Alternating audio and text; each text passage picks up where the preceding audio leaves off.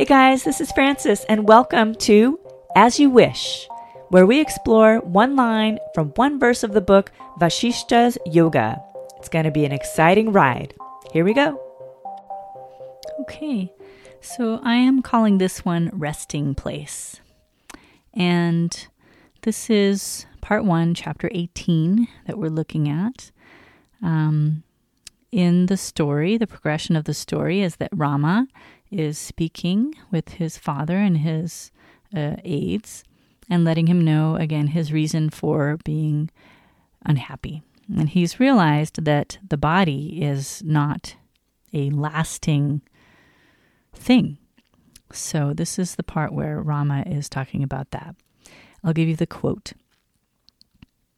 I can only compare a tree to the body, with the branches for arms, trunk for the torso, holes for eyes, fruits for head, leaves for numerous illnesses. It is a resting place for living beings. Who can say that it is one's own? Hope or despair in relation to it is futile. It is but a boat given to one for crossing this ocean of birth and death, but one should not regard it as oneself. So that's the quote.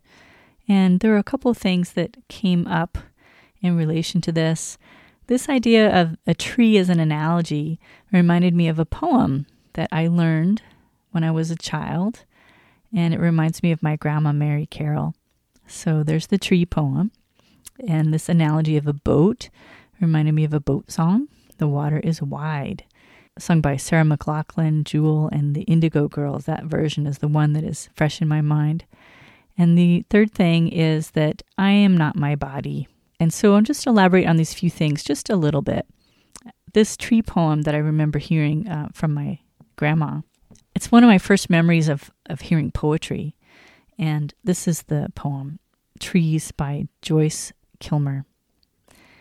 I think that I shall never see a poem as lovely as a tree whose hungry mouth is pressed against the earth's sweet flowing breast, a tree that looks at God all day and lifts her leafy arms to pray, a tree that may in summer wear a nest of robins in her hair, upon whose bosom snow has lain, who intimately lives with the rain. Poems are made by fools like me, but only God can make a tree. So that has fond memories for me because it reminds me of my grandma, Mary Carroll. And that is kind of just one thing that came up for me with relation to this tree analogy as the body. The other thing is, there was a certain point I remember my roommate at the time, and she had such a lovely voice and would sing all the time throughout the apartment. And there were 3 of us girls living there. And I just, for some people, they may not have appreciated that, but I actually really, really loved it. I loved that she was singing all the time. And it just brought joy to the house. So I remember learning this song, and she and I sang it at a party. It was a really fun moment. But this song was sung by Sarah McLachlan, Jewel, and the Indigo Girls, and the song is called Water is Wide. It's a remake of an old folk song. And some of the words from the song, the water is wide, I can't cross over, and neither I have wings to fly. Give me a boat that can carry 2, and both shall row, my love and I. And I just have fond memories of that song and singing it, and just enjoying hearing my roommate sing it a lot at the time.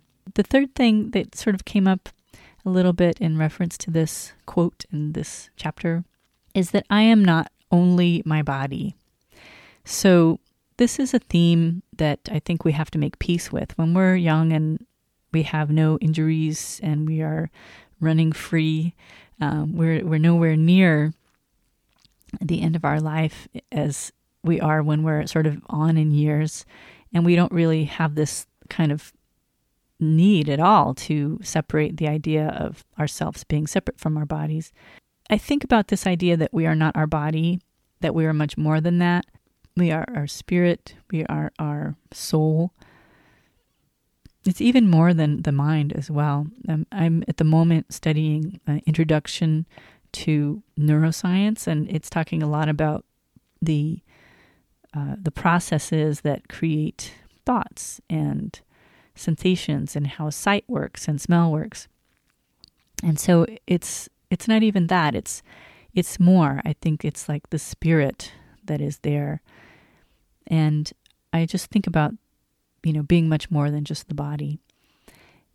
It reminds me of a moment that I had a revelation that one of my teachers had some health issues, and I just was so baffled by this. I thought that since this person was a spiritual teacher and they taught meditation, so the person I'm thinking of, and I'm not sure if it's exactly correct, but I have a teacher that I really appreciate. His name is Eknath Eswaran, and he does what's called passage meditation.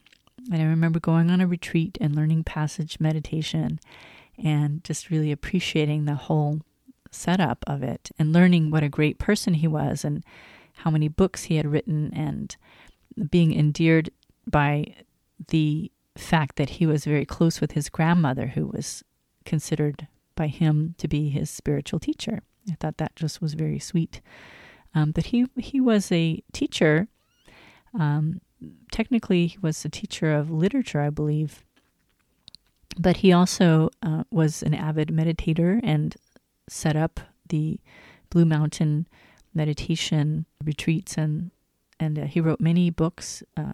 Nilgiri Press is the name of the publisher that I think that he might have founded. So Eknath Eswaran was such a great teacher, and he's no longer with us, but I just remember at a certain point learning that he had some health issues, and in the moment I remember thinking, wow, how is it that this person has a physical issue? They are such a spiritual teacher.